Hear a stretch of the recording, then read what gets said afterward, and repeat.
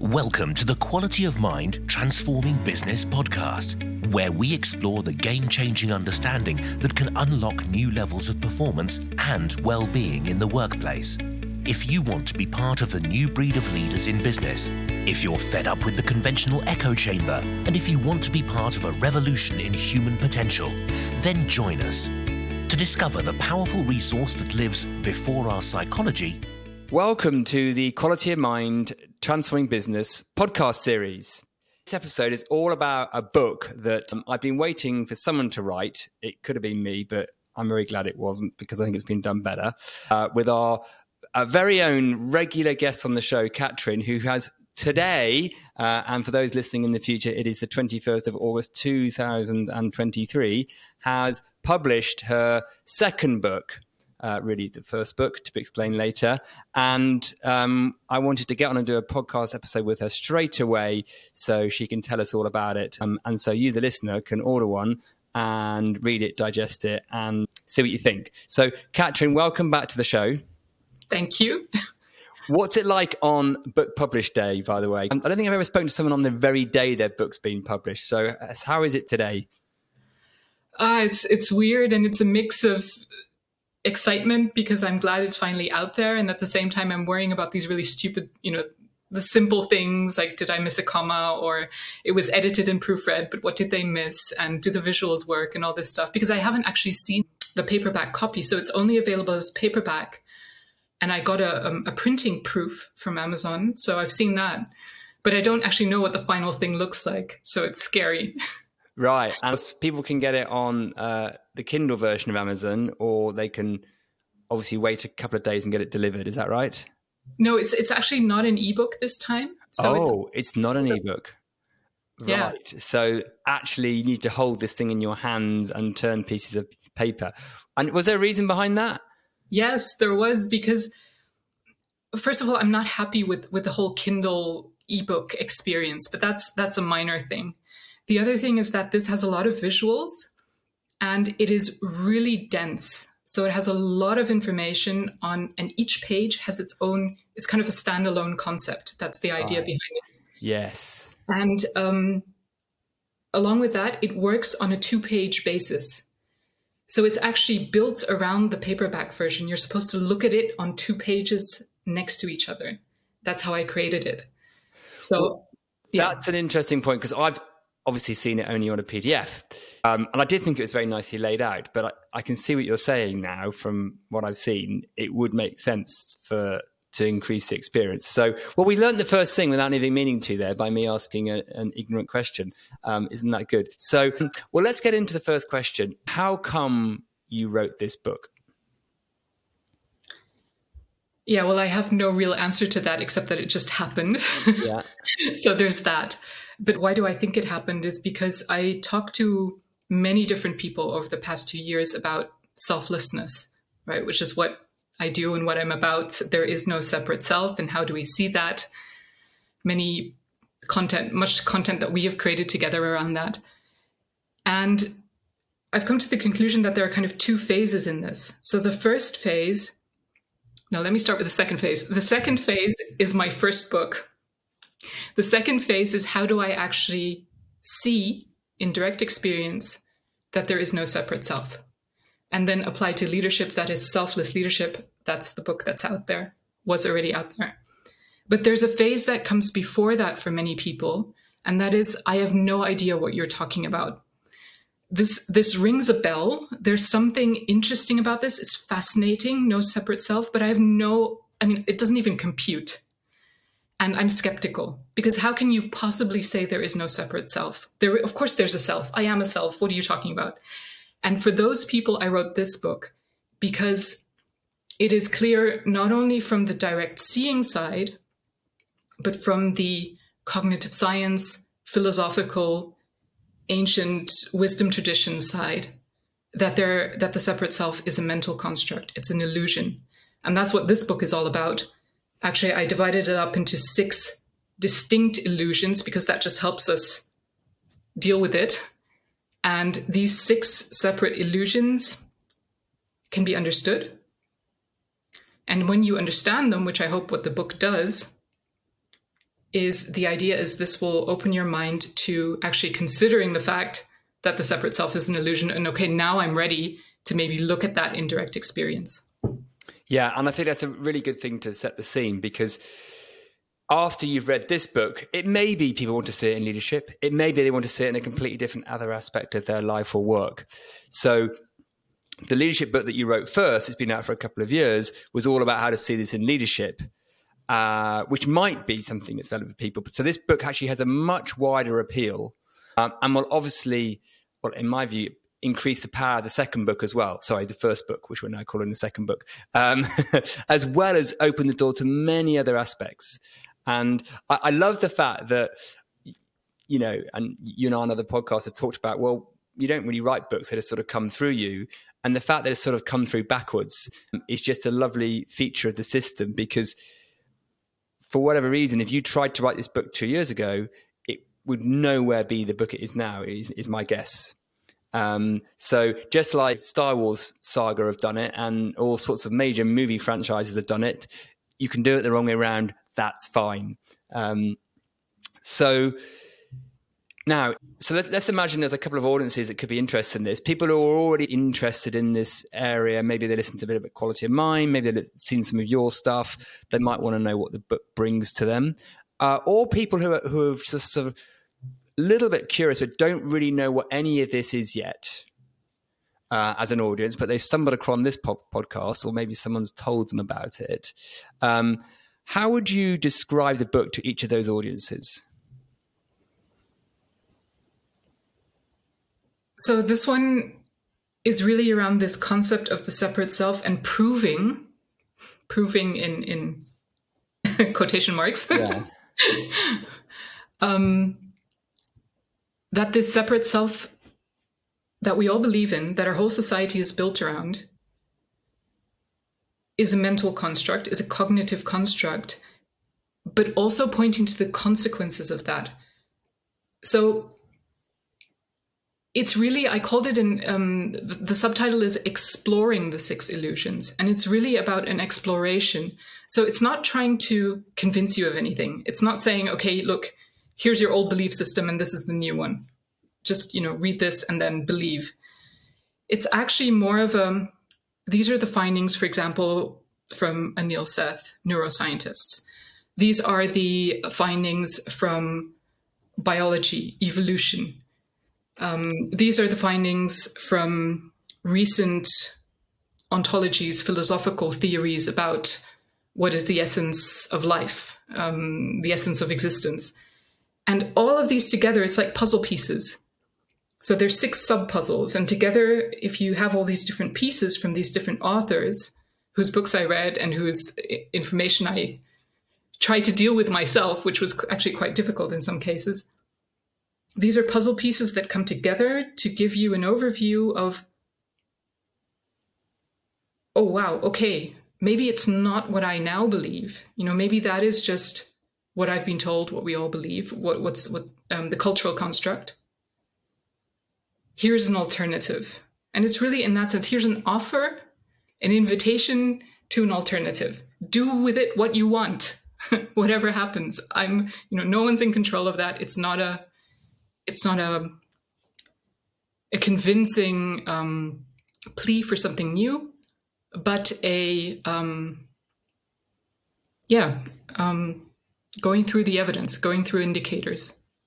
Yeah, and I think what it does, just from my perspective, is for those people who are already familiar with this direction, it brings in a wonderful sense of succinctness and clarity, which you always do in everything, but particularly so. And it also probably equips people who have had an intuitive, a spiritual, a sensing of this.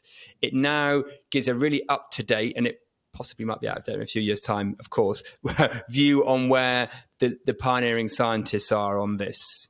So I think it really updates that side of things in a really distilled, succinct way, and shows where science is definitely pointing to this and accidentally pointing to this. And I might go into more of that later from what I see. So it brings that. So for someone who's already been inquiring in this perspective for a while, maybe through spiritual methods, this brings some logic and science into it.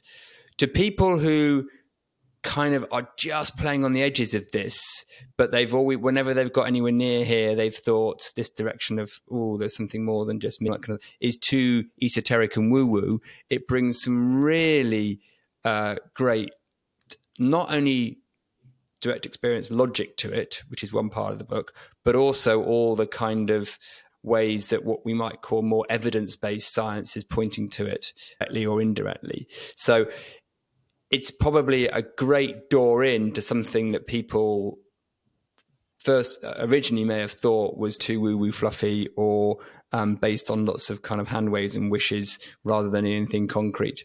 So I think for both the more experienced person exploring this area and for someone totally brand new, it's going to be very useful. Now, you've set the book out in sort of 2 sections-ish almost. You've got the 6 illusions, and you go through the puzzle pieces of the 6 illusions, commentating on and narrating and pointing to what some of the scientists have said. And then you go into more of a, how can we see this through direct experience? Now, I think there's something really interesting here, isn't there? Because in a way, and this is what I would say to my clients, is there's 3 ways we might start to see this understanding. One is through the traditional spiritual channels. You've got and you've been a seeker and you've seen a sort of some mystical, esoteric pointing to this, and you may have got a sense of it. There's what science might say, and then there's what you can see through direct experience.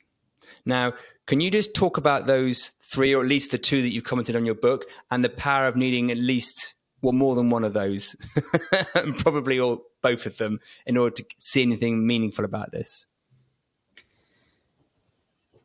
Yeah, so from my own experience and from many of the people I've worked with, the mind needs something to understand this in order to get out of the way. That's how I always phrase it, because we feel lost, right? As I said before, with this information, what you mean there's no separate self? That doesn't compute. Okay, here's some fodder, here's some evidence and some indicators that might help you compute so that it gets out of the way, which is 6/7 of the book, right? 6 chapters are about 6 illusions. And then the final chapter is about, yes, but this is not going to do anything for you. It's not going to change your life until you see this in direct experience.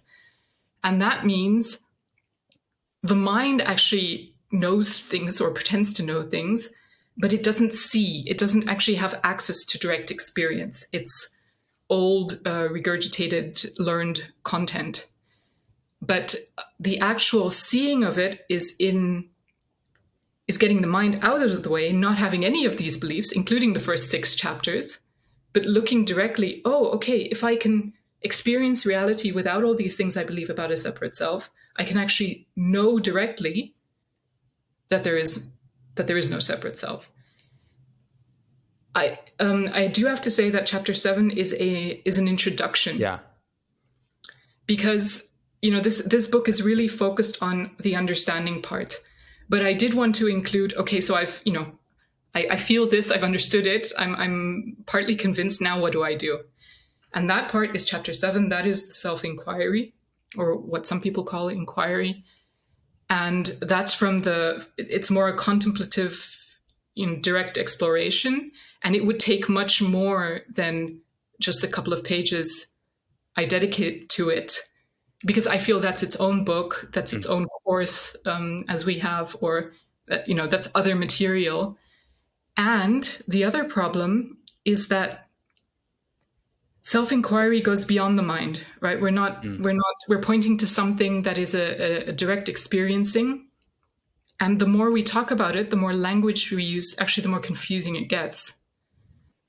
So to do it justice, I'm still on the fence of whether that's a book or not. Whether that's even supposed to be in a book, or whether that's something, a different type of material. Yes, and the first 6 chapters are perfect fodder for a book, because they are meant to be read in that way. But I think it's so important that you've included chapter 7, even though it's just an intro, because almost the taste of the mango, if we can go to one of our favorite metaphors, comes from what chapter 7 is pointing to, even if it's only an introduction. You and I have done other podcasts about it. We've done an e-course on it together. But I think it's so important that people wouldn't just stop after chapter 6, even though it's a fascinating read, because hopefully by the end of chapter 6, you're like, oh, wow, there's something in this. This is, yeah, I'm really starting to get an idea that I may have been hoodwinked by my psychology. And now I want to go and taste and really experience that. And that's what chapter 7 points to.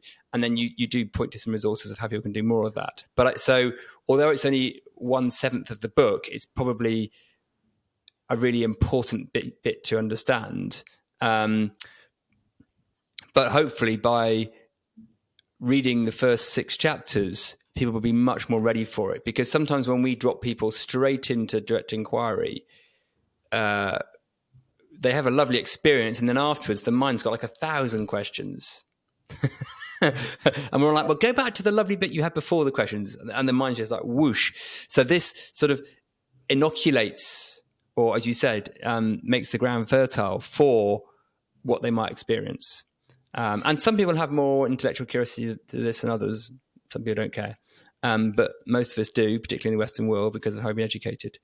So that's how the book is structured, really, isn't it? It's all about the understanding piece, but then it introduces or invites you to actually have an experience of it. Yes, and that's why this is for I'd say almost the non-spiritual path, because this is an extreme, but you could say that most of the spiritual seekers, they come from the suffering side. I feel horrible. I want to know what's wrong with me. I want to get out of this. This is not the truth, but it's one way of looking at it. They come into I want the spiritual solution. I want to know how to get rid of this, how to stop the seeking for the end of suffering. But there's also the type of person who comes from a deep desire to know the truth. And it doesn't even have to be accompanied by any real suffering or there's nothing really wrong, but there's just, this is not what I see and experience. Sort of like, this is like the Matrix. I have this feeling or this sense, this intuition that it's not really what it seems. And those are the people who are going to love this book. Mm. And then, because they almost get that intuitive sense validated, because the mind likes validating things through what some science is saying. And that's like, oh, wow, yeah, I knew I was onto something. So, yeah, that's great. Now, getting a little bit more into what science is saying, and maybe this is I don't go too nerdy on this, but it might be a nice sort of warm up for the book. Because what I think is fascinating about what science is pointing to now is, and you make this really clear in the book, and it's really nicely delineated. There are some scientists who are what we would call idealists, who see the primacy of consciousness.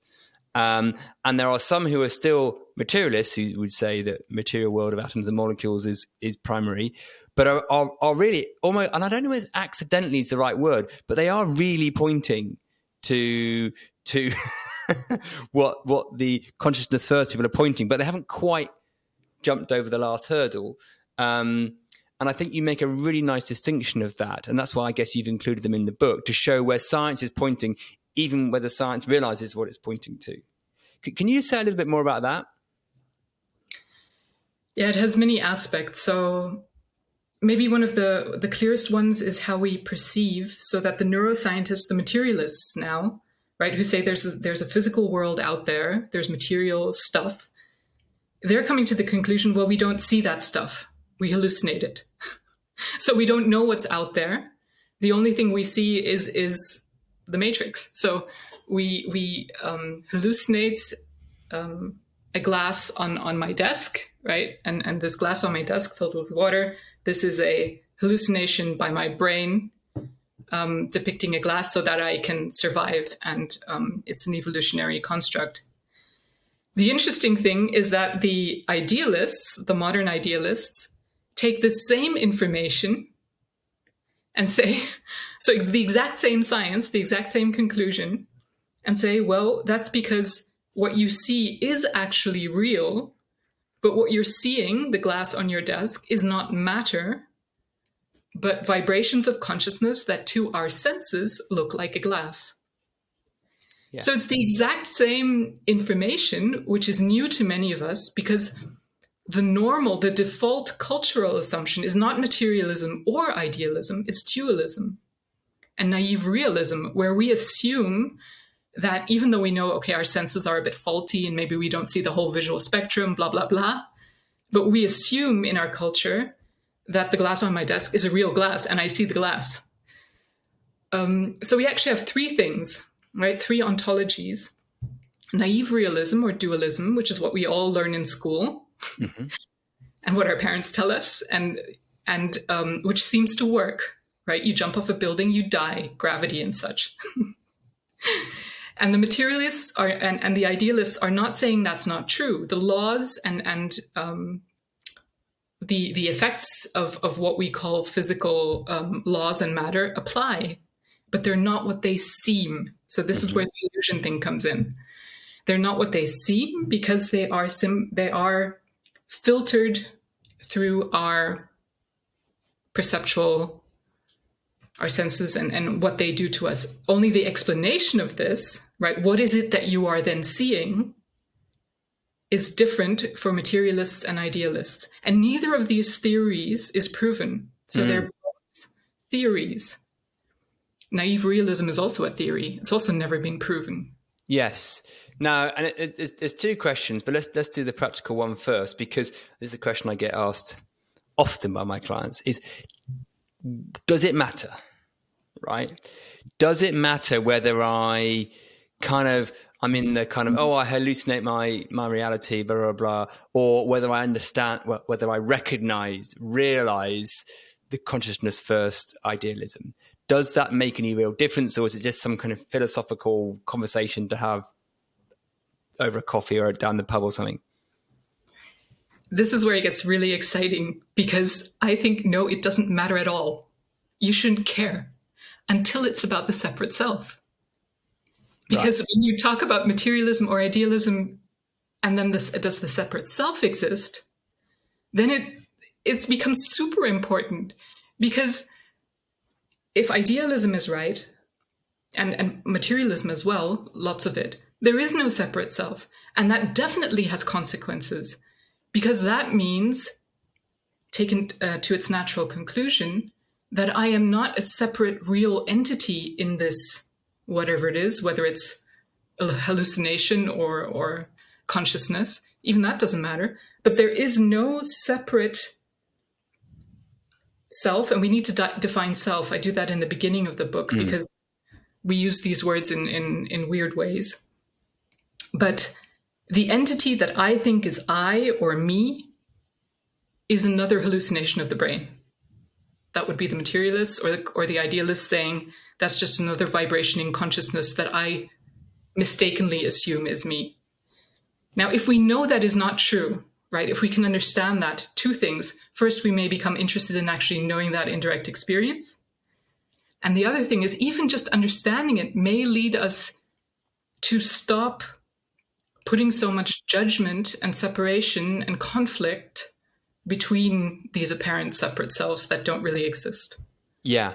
And I think that's where the rubber hits the road, which is the area that you talk about your clients, I talk about mine in Quality of Mind, is because it's all about having a more peace, performance and potential in the world, more freedom, psychological freedom, and less suffering on the inside and more collective harmony on the outside, you could call it.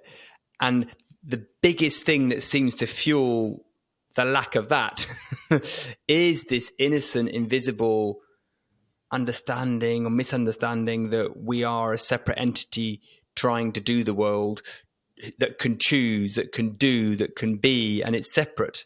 And when we realize, oh, no, we're just part of it. Nature lives us, we're being lived, all those phrases that, we use. That brings so much freedom, well-being, resourcefulness, harmony, creativity, resilience to us. So that's where this, what might seem scientific or philosophical or theological difference actually makes a difference. because I think you're right. So it doesn't matter at one level, except for how we treat the self. Yes, and I don't actually go into that a lot in the book. The book is sort of like, here's, it's like a buffet. Here's what I have to present, and you come to your own conclusions. And there's a little bit of what that may mean for society or for you, in the sense of what you may discover. But I want people, I'm as a person, as a constructed character, conditioned character, I'm very sensitive to moralism and preaching and telling people how to think. So that's why for me, very much this book, as the other book, is an invitation. It's, if you're interested in this, read it. I hope it sparks something. I hope it opens something. But if not, that's fine. Just then don't review it on Amazon. But yeah, well, and the book is really, there's no prescriptions. You should do this. You should think this at all. It's a perfect invitation to exploration. But obviously, you do try and make it relevant. So whereas I'm with you, I don't think it's ever about prescribing or saying, hey, you should do this or this. But you do want to invite people to look, because I know for me, in my 20 years of stumbling around this in the dark, if I hadn't had people invite me to look at things, I probably would have stayed numb. I don't know. Who knows? I'm making that up, of course. So it's getting the balance between not trying to prescribe and say, hey, this is right, and still inviting people to have a look at something from a different way. And that's what the book does. It invites you to have a look from a different way. And you find, as you do, you find more and more compelling rationale, science, and then the direct experience bit finishes it all off if that needs to happen. So in a way, what might seem quite a technical book, although it's actually very accessible and easy to read, could have huge implications for a person and the world we live in. Yes, and it did for me and for many people I speak with, and I think you have that experience as well. Yeah. And that's why it was written, right? That's why it came out, and that's why I didn't just summarize the science or summarize these experts, because it's philosophy as well. And Buddhism, actually, Buddhist scholars. I didn't just say, this is what they're saying. I did chop it up into these 6 illusions and frame it in a way that, look, this gets really exciting and really interesting when they point to no separate self. Even though they may, in their own books and in their own material, they don't even go that far, some of them. Yes. Yes, that's true. I just a thought just occurred to me. I wonder what they think when they read how you've taken what they say. I know a few of them won't mind at all, but one or two of them might surprise themselves and that's the conclusion. Hey, there's a strong inference rather than pointing. But yeah, that could be interesting to see what happens. But that's all for debate, right? So cool. There's a couple of scientists in the book. For me, it would be probably Bernardo Kastrup and Donald Hoffman, who are really quite clear and would come down to idealism side. Whereas the other scientists, you have to look quite hard to see that they don't actually, because they sound like they are. But no, that's lovely, because I think that means everything's pointing to the same place. And that's really interesting. Here's a question then, just to give people just a little bit of a taste into the content. We've mentioned a couple of times that the 6 illusions that make up the big illusion. Just give, if you can, 10 seconds on each of the illusions. And then I've got a couple of questions I might ask about them. They go by from most accessible to more abstract. Yeah. On purpose, obviously. And the first one is the illusion of the narrative self. And this is many people have heard of this by now. So we have beliefs, we accumulate beliefs, we accumulate a story about ourselves and how the world works. And this is conditioning. This is programmed societal stuff. We learn this, and we could have learned something totally different in a different culture at a different time, and we would have been a completely different person. Yeah. So this is a story we make up about ourselves. The book does say some things that are pretty shocking, such as the brain literally makes this stuff up. Yeah. So, I don't know, maybe we believe 70% of that is true or some such number, but it's actually more like 0%. Yeah. Yeah. Right. Yeah. But that, people still follow and they're like, okay, this is going nicely. Yeah, I can get that. Then we come to the body, the illusion of corporeality. So the illusion that I exist in a body or that the body is real. Here it gets it gets a bit tricky.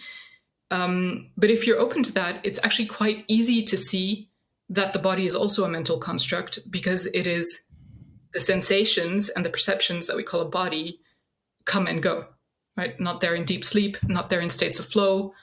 So there's some indicators that, plus we have to create it in the baby, right? The baby has to learn this is my body and this is separate and etc. So there's some stuff in there that, okay, I'm not the body. Okay, cool.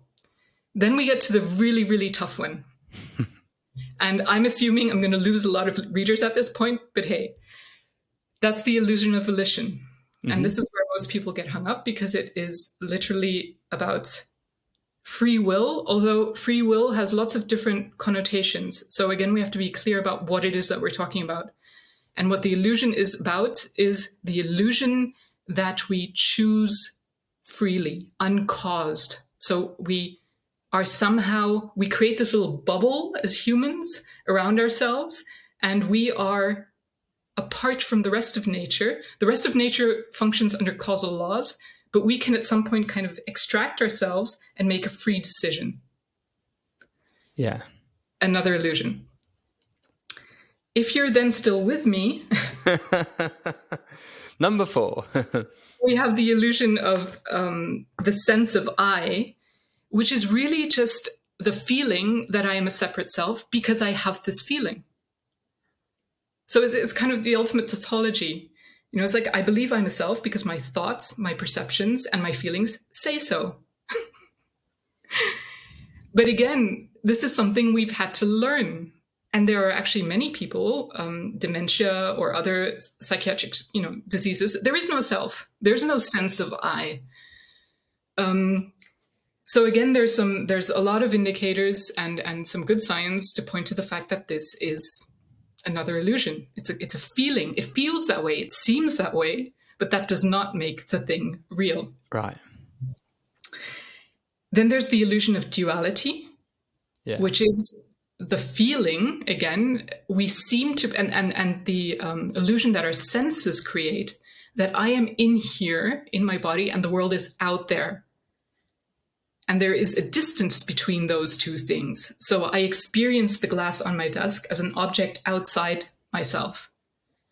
And again, that is a perceptual illusion that is created by our senses and our beliefs. It's not an actual fact. So we've then come to the point that there is no body, there is no story, there is no volition, there is no real sense of I. So the whole thing, and there is no separate world out there. Mm-hmm. And then the ultimate, cornerstone of the whole thing is the illusion of primacy, that I am the ultimate subject. So there is something experiencing the world. That's not an illusion. That is true. There's something that experiences the world. The illusion is that this is a separate self. Yeah. And as we, go into in the direct experiential exercises, what is actually experiencing is unlimited, eternal, unconditioned awareness. So big difference. If you believe that the experiencer, the witness, the observer is a separate self, or even a higher self, right? Or the true self, or whatever self you want to name you want to give it. It's all the assumption that this is separate and unique and distinct. Yeah. Yeah. So you've got those 6, and as listeners were listening to those, as we hinted, there's some that are going to make more sense than others, and something like, either I don't understand that at all, or I did understand that, I don't like what it says, or disagree. I mean, my personal view is I don't know whether that's the order of the 6 I'd put them in as the easiest to hardest, but that doesn't really matter. I think number 6 is kind of like a conclusion. I think if you've got 1 to 5, you're bound to end up at 6. And possibly number 4 is unnecessary, but it could be a conclusion. But I think I love the way you pulled it apart, because I think it's so great, because there's so much nuance in each one to see and to compare with what we so innocently just assume. Well, of course I'm my body, of course I am. I kind of end here, surely. I end in my fingers and the top of my head. And we're saying no. And actually, you can't feel my body. Well, technically, you only perceive your body. You don't even feel it, because you have sensation, but to say that's coming from the body is only when you look down and go, it must be coming from here because it's near me and I've been told my tummy hurts. So you can start to see and to experience quite quickly. Oh, wow. I think number 5, is a toughie for people, the illusion of duality. So, we've been, there's a tree over there. I walk towards the tree. I'm here. The tree's over there. There's a gap between me and, if I walk nearer the tree, then I'm in proximity closer to the tree. The idea that we are the same field, me and the tree, can be quite difficult to see. Except when in direct experience, we have that lovely moment of oneness. We might even write songs about it when we dissolve into the sunset or love the other person. It doesn't feel like there's 2 of us, in a crowd of 100 people, and it just feels like one. So we can have a nice experience of non-duality or not to, but to go, that's how it actually is. Whew, that's quite powerful, isn't it? So when you were writing this, you've given us a sort of clue of going from the most sort of accessible to the most profound, yet you also said you think the one that people struggle with is the free will volition one. Just say a bit more about when you were trying to set up the 6 parts of the puzzle, what you were trying to do, where you found the common stumbling blocks and people you've worked with, and what you tried to say about those 6. Yeah, well, it's actually, this book emerged through the authors that I found, the scientists, the experts talking about this. So that's why this one also doesn't have the experiential exercises. No. So it's really, what did people say about this? And that's also why, for example, the sense of I is a separate illusion, because it is something that many Buddhist scholars have written about. And to go back to the one on volition, that's something, there's this whole debate about free will. Does it exist or not? So there's a lot of material. And I try to I didn't do a PhD on this, right? So I didn't research 500 authors on free will, but there are a few, and then especially in this context of the neuroscience bit, that it became really interesting that even though it's so counterintuitive, even for the people who haven't done any of the experiential exercises, just the science, right? Just for example, the fact that most of what's happening, the processes in the body, including the neural processes, are unconscious. And at a certain point, like an island of consciousness, something emerges out of the unconscious. And suddenly I experience free will because I'm conscious of what is going on. So the thoughts and the decisions suddenly become conscious, and it's like, boom, well, now I'm deciding freely. But 5 milliseconds ago, when it was still unconscious, I didn't know about this. Yeah. And these types of bits of information, right? Oh no. Okay, so the whole thing is actually being caused, but suddenly when it becomes conscious, I have the feeling of choosing freely, deciding freely, and now I suddenly have free will when 5 milliseconds ago I didn't. This is the type of information that even the most, skeptical, even the people who feel, this is strange, I can't go there, or who don't want to do the experiential exercises yet. That's true. They can really, I hope it blows their minds, because it blew mine, even though I already know this. Yeah. So the bit that blew your mind is even from a direct experience, you kind of knew the appearance of choice only emerged sometimes in this island coming out of the sea. The fact that the science is backing that up, if you can use that word, or evidencing that, is lovely, isn't it? And it's not a serendipity. That is obviously the case because that's what's going on. So for people that don't even want to go there, direct experience wise, they can see that from the facts or yeah. And all of these things are lovely, aren't they? Because once you, this might be helpful or unhelpful for people listening. Once you see them, you start, oh, of course, it's those. But before you see it, you don't see it. It's like one of those magic eye pictures. So when you start thinking about it, in the last 5 minutes, there's tiny little micro movements and decisions and behaviors that, you and I have been doing while we're chatting away, and 8 other billion people on the planet have been doing the same. And I've been aware of 5% of them, probably not even that, 1% of them. And it might appear to me I had a choice in whether to wave my hand now, whether to say hello or goodbye or whatever. But most of the things I had nothing to do with. So why do I base my idea of having free will on the kind of 0.5%? It starts to seem like a silly way of thinking about life. Whereas before we read that, we were like, oh, yeah, of course I have complete free will. So that process, when we say blowing minds, what we're really referring to is you'll start to see things differently and wonder why you didn't see it before. Yes, ideally.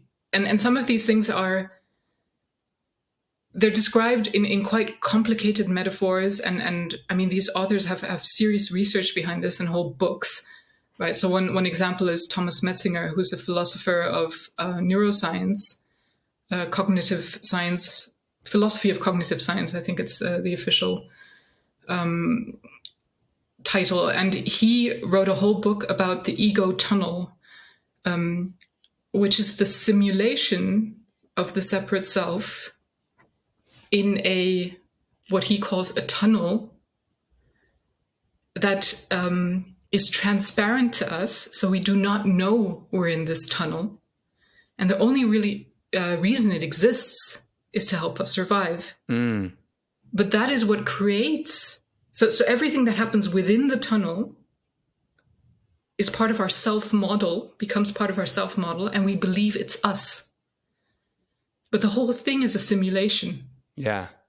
It's, metaphorically, it's like, do we realize that what we see in our social media feed is the echo chamber? And it's just playing back to us what we kind of see already. But if we think, oh, no, that's the world I'm seeing, then we'd be very much mistaken. And we'd go, oh, no, there's algorithm. So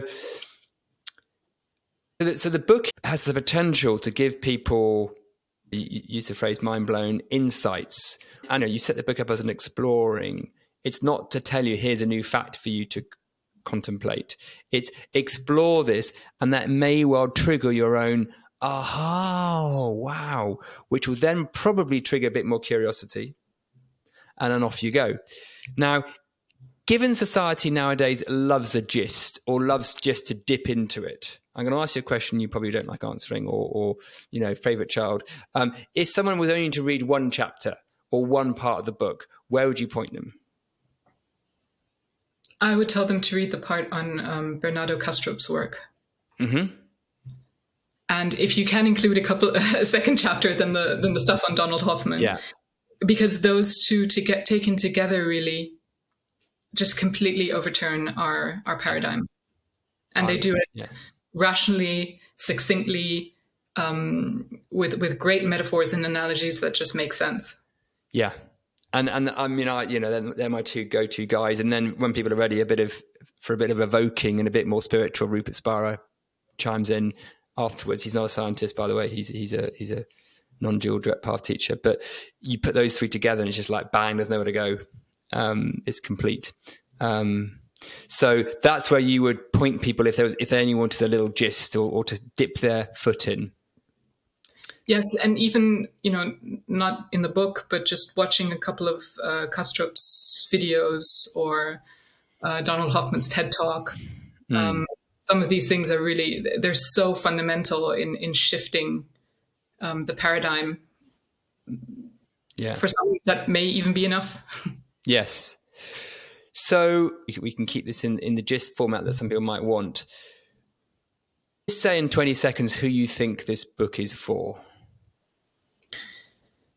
The book is for those who have this intuition or this deeper interest in, okay, I know that maybe this feeling and this convincing idea that I am a separate self in a universe of 8 billion other selves, that may be an illusion or untrue, right? So we're not saying that the experience is wrong or that you're an idiot because you see it this way. We all see it this way. We all experience life as though we are separate selves.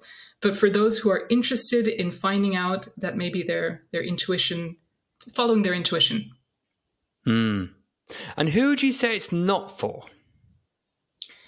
It's not for people who are interested in direct path experience. So if you are, if you want to find out for yourself and you want the practices, that's the last chapter, but that's just an appetizer. And you're better off with books by Rupert Spira or... Although I would say that if you have liked that experience, this book will absolutely validate your direct experience findings, and you'll be able to go, oh, wow. So I know I thought it was like that, but oh yes, here's the science back it up. So it won't give you that, but it will make them look even cooler.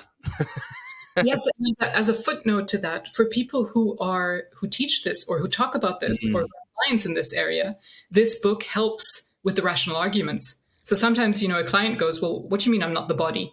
Well, here's some explanation that can help. Yeah. And it's such a great summary of that. And I sort of hinted at the beginning, it's the book that I'm too lazy or talented to have written myself. So I appreciate you doing that. Thanks very much. In the work I do, the group programs, we show people videos of Bernardo and Donald Hoffman and, but now you've got it all neatly in one place. So I think for people either who don't want to do the direct inquiry, but who have an intuitive sense, this helps. People who have done the inquiry and maybe want a little bit more ground to stand on, this will give it to them. And what do you question that obviously you're going to make up the answer to as if you haven't the rest of them. What are you hoping this book would achieve?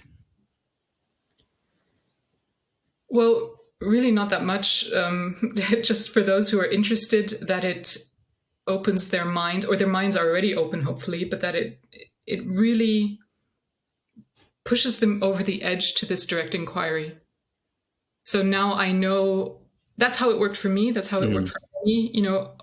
I'm hearing this for the first time, or maybe the second or the 10th time, but I'm hearing and I'm seeing and I'm now convinced and hearing the arguments. There is no separate self. There is only oneness. There is only eternal, infinite consciousness. What does that mean for me? Right now I want to know. Now I want to experience. So it's maybe the doorway, hopefully, to a lot more people discovering this indirect experience. And then ultimately, hopefully, my idealist part would say a better society and experience on this planet. And I'm kind of hoping in a lovely way that this book becomes outdated quite soon. And you have to write version 2 as this more and more scientists, more and more evidence points to what you're pointing to. And this bit will still be relevant because it will sort of show the evolution for historians over the years. And it could be, quite soon, although science takes its time sometimes. Come on, scientists, hurry up. But there'll be even more. I mean, I remember looking around for evidence to support this stuff 5-10 years ago, and there seemed to be a lot less. It is growing really quite quickly, isn't it, on that side? So hopefully, in a lovely way, you'll get to write a new version soon. Yeah, that would be great, because I hope the same. And at the same time, this includes Buddhist scholarship and other stuff. We've been saying this for centuries. It's been known for centuries. And there have been many idealists over the course of the centuries.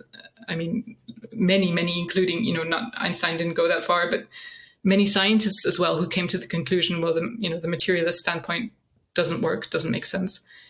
But they've usually been quietly forgotten for those spiritual standpoints. So we'll see if it's different this time. I hope so. So Katrin, is there any final words you want to offer on this book launch day? Anything else you want to say that you think might be relevant to our conversation? I know about all things that are produced, 30% loves them, 30% hates them, 30% doesn't care.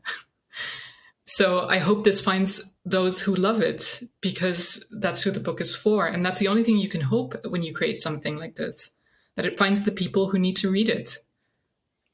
Yeah. And actually, listeners, there's a role that we can all play in that, in sharing. If people have a great experience of this book, which I think is highly likely, if you are regular to the Quality of Mind podcast, you will. And hopefully, if you're new as well, share it, because this is not a mainstream pointing yet at all. It is growing, it looks to me. And with more and more, that will happen when great books like this come onto the market. So please do point it to people. Hopefully this allows people to share something without, because I know in the past when I've had clients who want to tell people, they go, oh yeah, but they might think I'm a bit, bit on the fringe or a bit woo-woo. This book is not woo-woo or fringe. I mean, it might be fringe, but it's definitely not woo-woo. It's not esoteric. It really does. It's very accessible to the logical mind. So please share it. I'm incredibly grateful that Katrin, that you as a part of the ecosystem exist and have written this. It saves me writing it, and you've done it way better than I ever could, because you write so nicely. And it's not even your sort of native language, which is even more annoying. Well, it's one of them, I suppose. You can get profundity and simplicity and succinctness really nicely done. You've made it relevant. It's digestible. It's not overwhelming. It's not going to take people months to read. I mean, it's 108 pages? No. 123. 123. I don't know what I did for the last 15. I mean, yeah, so it's not like it's a huge book either. And people can take their time with it or read it all in one go. And I would say read it at least 3 times before you even think about evaluating it. That would be my top tip. So, Katrin, thanks for coming on your book day. And I know you'll be open for anyone to reach out, as you always are. And I'll put all the details in the show notes as well. So thank you, and best of luck for the book. Thank you for your support. More than welcome. Really cool. Listeners, have fun being curious. Catch you next time. If you enjoyed listening to this podcast and want to know more, check out our website at qualityofmind.biz, and also feel free to reach out and leave us a review or a comment. Until next time, have fun being curious.